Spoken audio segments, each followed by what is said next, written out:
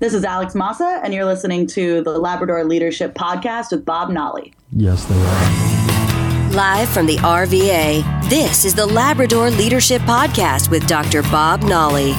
The program that brings you the leadership skills that can make you the most authentic, approachable leader for the sake of your business, your team, and for you. Now, here's Bob.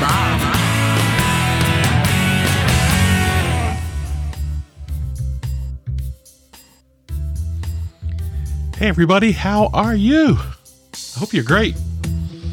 I mean, my bracket's all busted up, but otherwise, life is good. And I hope you're the same way, except for the bracket thing. Spring is sprung here, and of course, I hope everybody's spirits are on the uplift. Life is good. All right, welcome to the show today. We've got to go in here, but I have some thanks. I have a backlog here. Some folks have given us some really nice ratings and reviews here, and I said I'd say thanks to everybody, so I'm going to make good on that today. Art Graves Jr., thank you very much for your very gracious comment. It's good hearing from you there. Rye Jack CL, thanks very much for giving us a listen. I appreciate it. Uper Smith, how are you? And thanks for your comment and giving us a listen. Darren at DarrenMonroe.com. Loves us. Oh, thank you very much, Darren. That's very nice. Paulie12B, thank you for listening as well. Thanks for that nice comment. Sweeney McMahon, thanks for giving us a listen. And Founder 2O Radio, thank you very much. That's what we're trying to do. That's what we're trying to do. We're trying to get it done. Addie Saucedo, thanks for giving us a listen. Shaylin Soprano, that's all good. Dino, thank you for giving us a listen. And I think that just about catches us up here. That's good. So, we talked about goal setting in our early episodes, so I'm going to set one now here at the end of the first quarter. I want to get to 100 ratings and reviews. So that'd be nice if we had 100 out there. That'd be a great goal. Have enough people listen to us, we get 100. So if you haven't done one yet, please, go ahead and give us a nice rating and review. And we'd love to hear from you, and I'll give you a shout out too on the air. So that's all good. Thank you very much. Okay, today. Alex and I talked about the introverts, and we started talking about personality a little bit, and we landed on this article by Maren Hogan. And after we did that, I reached out to Maren, and she said she'd come on the program and talk to us. She is quite the leader today. She comes from a marketing background and has a great story to tell about her self-professed emerging leadership, and it's so clear the message here today in modern leadership. She's taking care of her people while she's driving the business, and the story has a lot of good points here, and I hope you get some takeaway from her today. So without further ado, here we go. Ladies and gentlemen, it's a big day. It's a big day. You all were so responsive to the fact that we talked about dealing with the introverts, the little I's and the big E's, the little I's. We have somebody that has some serious thoughts about that today. We are so lucky today, so lucky to have as our guest, Maren Hogan. Maren, welcome to the program. Thank you for having me. I'm very excited to be here. Oh, thanks for taking the time.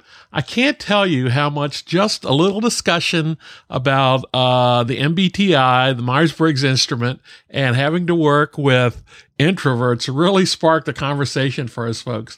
And the article you did focusing on Susan Cain's book, which will become the Bible for the quiet folks over the years, I'm sure, really resonated with us. How did you get attracted to that topic? Well, at Red Branch, we write a lot about workplace and how to make people more comfortable. And not everyone's an extrovert. Of course, we run a marketing agency, so we do tend to see a lot of those. But introverts are sort of the unsung heroes. They're kind of like the Generation X if we're writing about generations. They kind of get overlooked when we're talking about a lot of how workplaces can cater to them, how they can help them make them more productive, help them communicate their needs. This is something that's often overlooked. So it was a very interesting subject. And we even have a couple of introverts that work with us here. Yeah, and of course, we don't have them on the radio at this point. So here you and I, two E's, or at least I self-confess, just a marginal E at this point. But they are a key point to anybody's team. You just tagged them as being part of Gen X. Do you see them there? as more often than you see them in the millennials and the Gen Y folks? Oh, not necessarily. I just meant an analogy in terms of what you see being covered in the media, right? We always talk about millennials, just like we always talk about extroverts. So introverts don't get quite as much coverage as they probably should. And I have the pleasure of knowing lots of introverts who speak, they write, they're tremendous leaders. They work very hard and they work very well with others. And so the perception of introverts, I think, is one that needs to be constantly challenged. A lot of people are surprised to find out that I'm somewhat introverted. And I go by the definition of where you get recharged, where you get your energy. Is it within a group of people, or is it when you're on your own and you can sort of recharge and get ready to go back out into the world and communicate incessantly, as I seem to do? Yeah, that's a great reminder. It is not how you look when the lights come up. It's how you recharge. At the end of the day, do you need to go curl up with a book or, your earbuds in, or do you need to go out and hit the streets or more? Exactly. We worked with or talked to Charlie Posnack, who does the Boomer Mastermind, and he works with the Boomers a lot. And the Boomers can also find themselves as being in the introvert role as well by nature of their personality, but because I think also they find themselves having to be digital immigrants and less comfortable with the technology than the Xers and Yers, that have always lived there. So it's tough for them as well. I think they kind of lean forward and are looking for opportunity to voice their experience. And, that's what they bring to the equation as well, that depth of knowledge in this context to put it in. But, they can have the same issues. Absolutely. I think there can be a little bit of a generational divide. Of course, millennials and the generation coming up after them, they were raised in a world where they had a myriad of ways to sort of put their opinion out there and make themselves heard, whether it was social media or via photography, having communications on Facebook long before I think anyone in my generation did when they were teenagers and such. So there definitely can be a divide there, and it's important to know how to manage those people and how to get the most out of them while respecting the way that they prefer to work. This whole conversation also, includes a conversation of the actual workspace, the office space, not the movie, just the concept. So Red Branch where is Red Branch? We're located in Omaha, Nebraska, but we actually have clients and partners in every continent except, the really far away ones like Antarctica. And you'll be there soon, I'm sure. I'm sure you'll be there soon. What? So in the middle of the country, and I hope winter has left you alone there now. Okay. Yeah. So describe that space there, can you?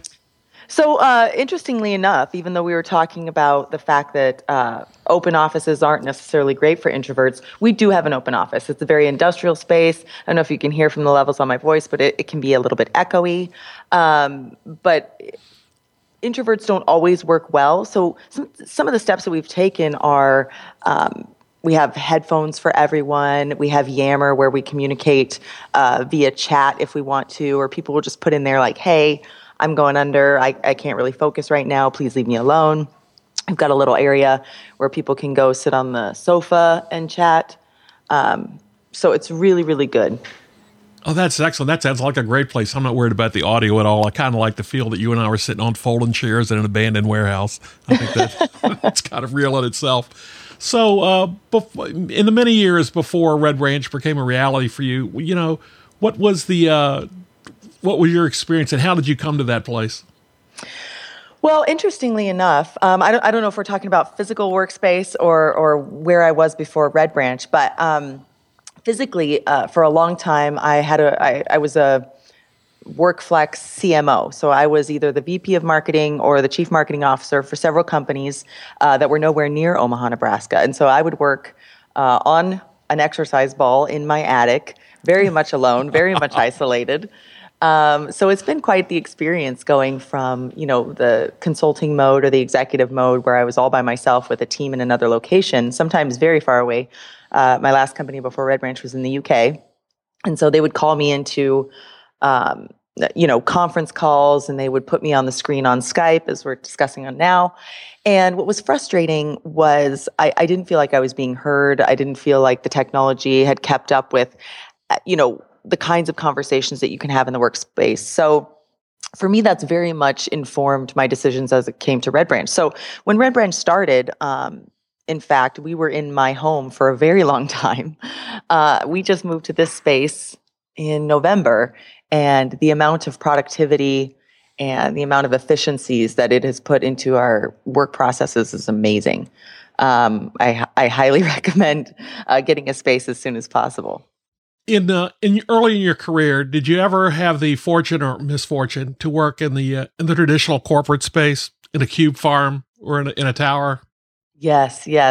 So as a child, I would always visit my dad at various tech companies in what is now known as Silicon Valley. It was not even known as that then. And he worked in a cubicle farm, and I thought it was the coolest thing ever. So when I got my first big girl job, it was in an investment firm here in the Midwest, and it was very similar, right? So we were the marketing folks, so our cube was a little cooler than other people's cubes, but for the most part, it was very corporate, very straight-laced. Dress code, mandated lunches, the whole thing.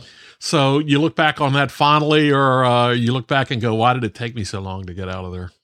Yeah, exactly. So it wasn't terrible. It was certainly a great learning experience because now I know what I don't want. And of course, once a business gets to a certain size, it is important for people to have their own space. Even now, right? Just doing this podcast would be wonderful if I had my own office to do it in. But work is happening all around me, right? Everyone's got their headphones on. People are going in and out. So it's not easy. Oh, that's great. That's great. We're with Maren Hogan and Red Branch Media. So back in those days, did you work for somebody?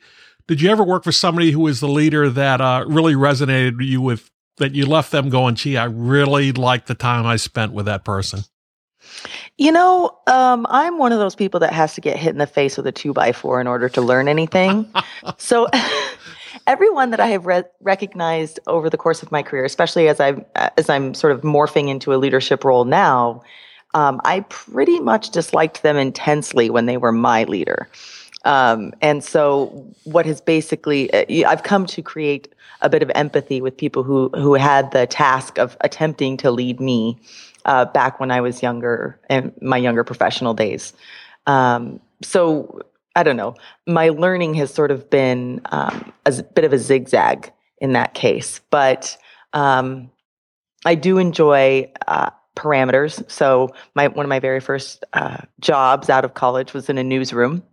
And what was interesting about that was there were deadlines. All the time there were deadlines, and they were non-negotiable because it was a daily paper. And that has taught me a great deal about how to work, or how I work best. And some people that come into Red Branch work great in terms of, that turns them on. They want to get something done by a very specific date in a very specific amount of time.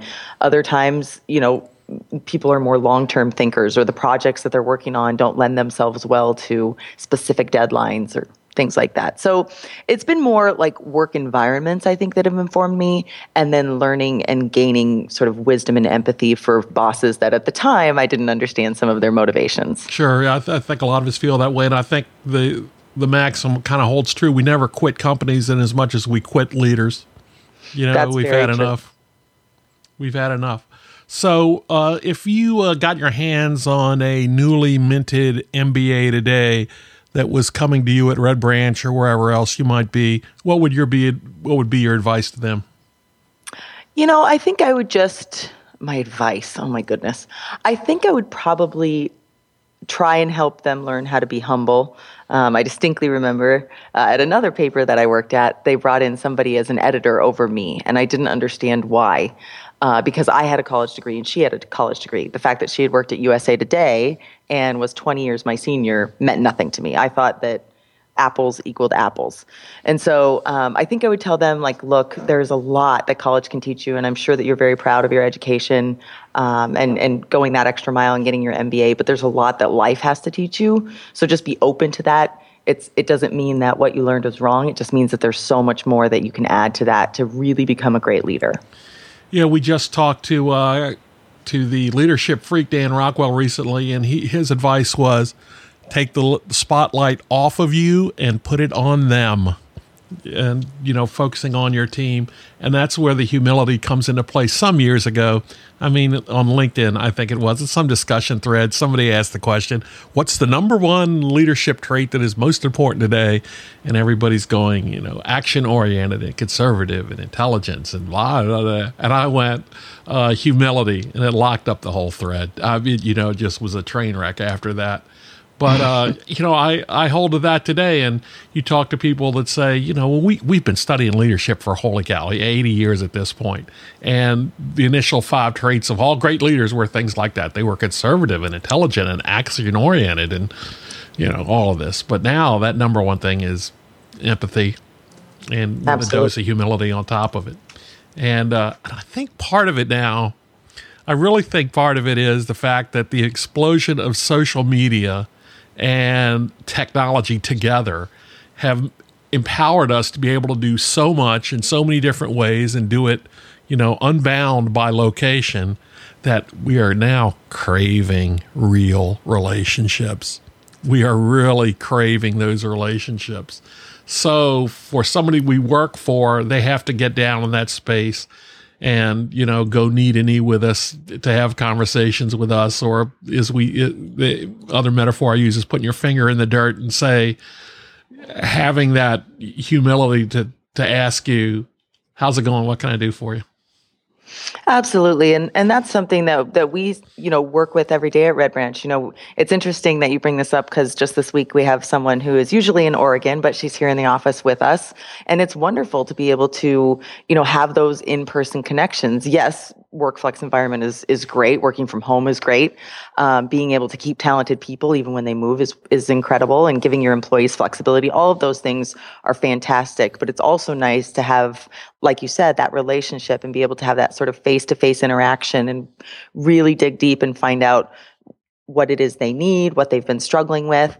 And so that's something that we do with our employees, obviously here in the office, but also with folks who are working from home for whatever reason or not able to be in the office quite as often.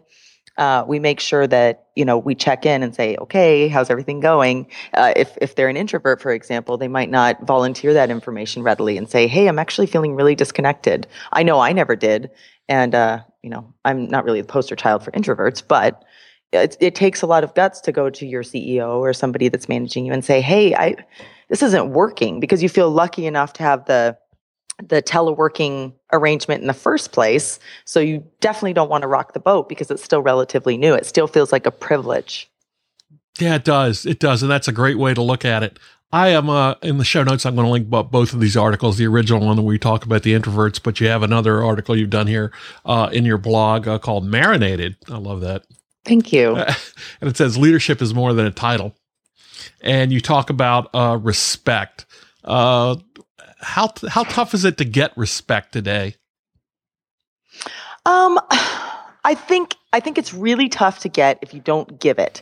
So part of what we do here is we let people know through the sourcing, recruiting, selection process that working for Red Branch isn't for everybody. And so we tell them, some of the things that they're going to have to encounter. And for the people that we hire, they might not equate that to respect. But I think respect is telling an entry-level worker, hey, this isn't school anymore. Like, I'm going to treat you like an adult, and I'm going to expect things from you that I would expect from an adult. This is the real world now, right? By the same token, letting them know, hey, you can come to me if you really feel like this is beyond your ken or beyond what you think you can actually accomplish. So it's keeping that two-way street. It's demanding respect. As a woman, I think that's a really important point, but also making sure that you respect the people around you, whether it's the drive-through person at McDonald's, one of your employees, a colleague at your same level, or if you're trying to manage up.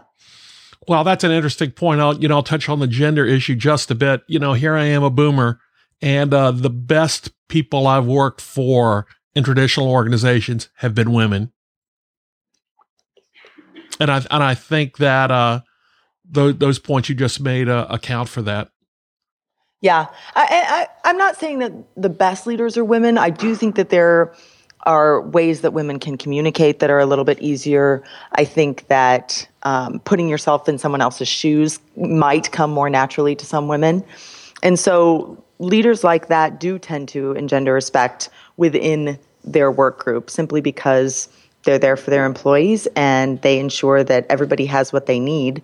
That's not always true across the board. We don't want to stereotype, but I do think that it tends to be a little bit more common. Sure. Another great point you made here was that leaders motivate their employees with ownership through example. Can you explain that just a little bit?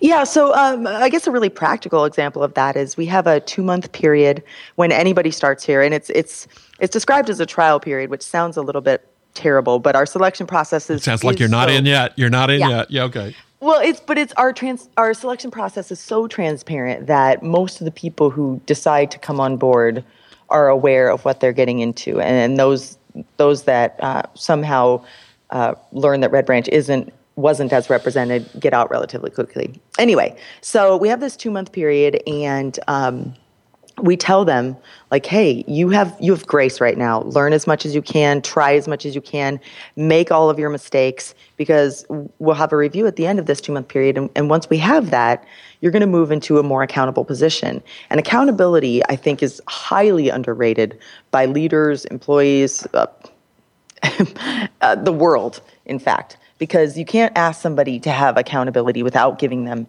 some ownership, without them being able to say, hey, I did this and it's amazing. If you want them to take accountability for their mistakes, you have to give them praise and ownership of their accomplishments. Oh, that's just great. I just like that. In fact, my whole concept of accountability that I'd used, I may just start shifting it over toward that at this point, because I always said you can assign responsibility. Somebody in the box above you can assign you responsibility for anything, as just as you can for folks on your team, you assign them responsibility. But accountability, I differentiated by just saying that's something you have to take yourself. I can assign you responsibility for a project, but you really don't feel accountable and achieve accountability for that unless internally you take that on yourself. Yeah, that's very, very true. And it really does start with the people at the top. I was speaking with my husband, and he works here at Red Branch. He's our web developer and systems integration, but he also does a lot of operational stuff. And one of the things we were discussing was, like, we can't expect accountability. It's very difficult to get out of that. Like, do you work on your business or do you work in your business? And you always hear gurus talking about that stuff. And we feel right now that it's very important to work in the business, even though that's not classically the smartest move, because we want to say, hey, we're in this too. We've got skin in the game, and it's really, really important to us that you see us here working alongside you, making things happen every day. Because I don't think that just happens naturally, and it certainly doesn't happen naturally in the B2B enterprise marketing space. No, it doesn't. And, that sounds like a great environment there at Red Branch. So when somebody leaves your team to start their own empire, to start their own next thing, what is it that you hope they look over their shoulders and say about their time there? Well, I always say that I want people to be recruited away from me. I want to make such incredible marketing brains and content marketing brains that people say, you know what, I've got to have that person. And if I can't afford to keep them around, that's my problem. I want them to say that they learned everything while they were here. That's great. You just want to be a leader machine. I think about it the same way. That's just great. A couple of wrap-up questions I just want to ask you. So what do you read now? What's on your bedside table? What's on your reader? People always ask me this question, and the only business book that I have read recently is Reality-Based Leadership by Cy Wakeman. Good. Yeah, it's a great book, and I go back to it time and time again. But I'm really a fiction reader, unfortunately. Okay. And so in terms of stuff, I mean, we produce between 60 and 90 pieces of content every month here at Red Branch. So I read what my writers are writing. I read people that I admire, Fistful of Talent, Tim Sackett's blog, just focused on HR, recruiting, the workforce, and how to be better every single day. So when you put the buds in your ears, what music are you listening to on your iPod or your phone? It's not suitable for work, but Madonna's Rebel Heart really blew me away the other day. I listened to it for the first time. I think it's really good. Oh, excellent. Great. Thanks for sharing that. For sharing that. Hey, well, Maren, you've cracked the code here. That's great. Now you're a co-host. You can come back anytime, and I hope you will. All right. Well, thank you so much for having me. I really enjoyed it. So where can people find you? You can go to marinated.com.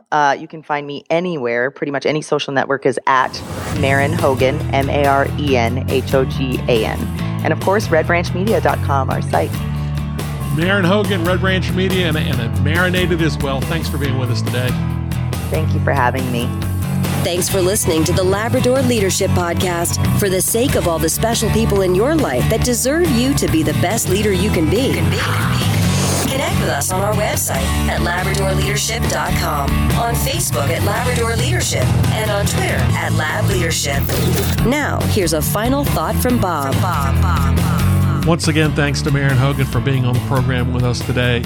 You can check her out at Marinated and at Red Branch Media. Alex will be back with me next time. We will see you then. Have a great week.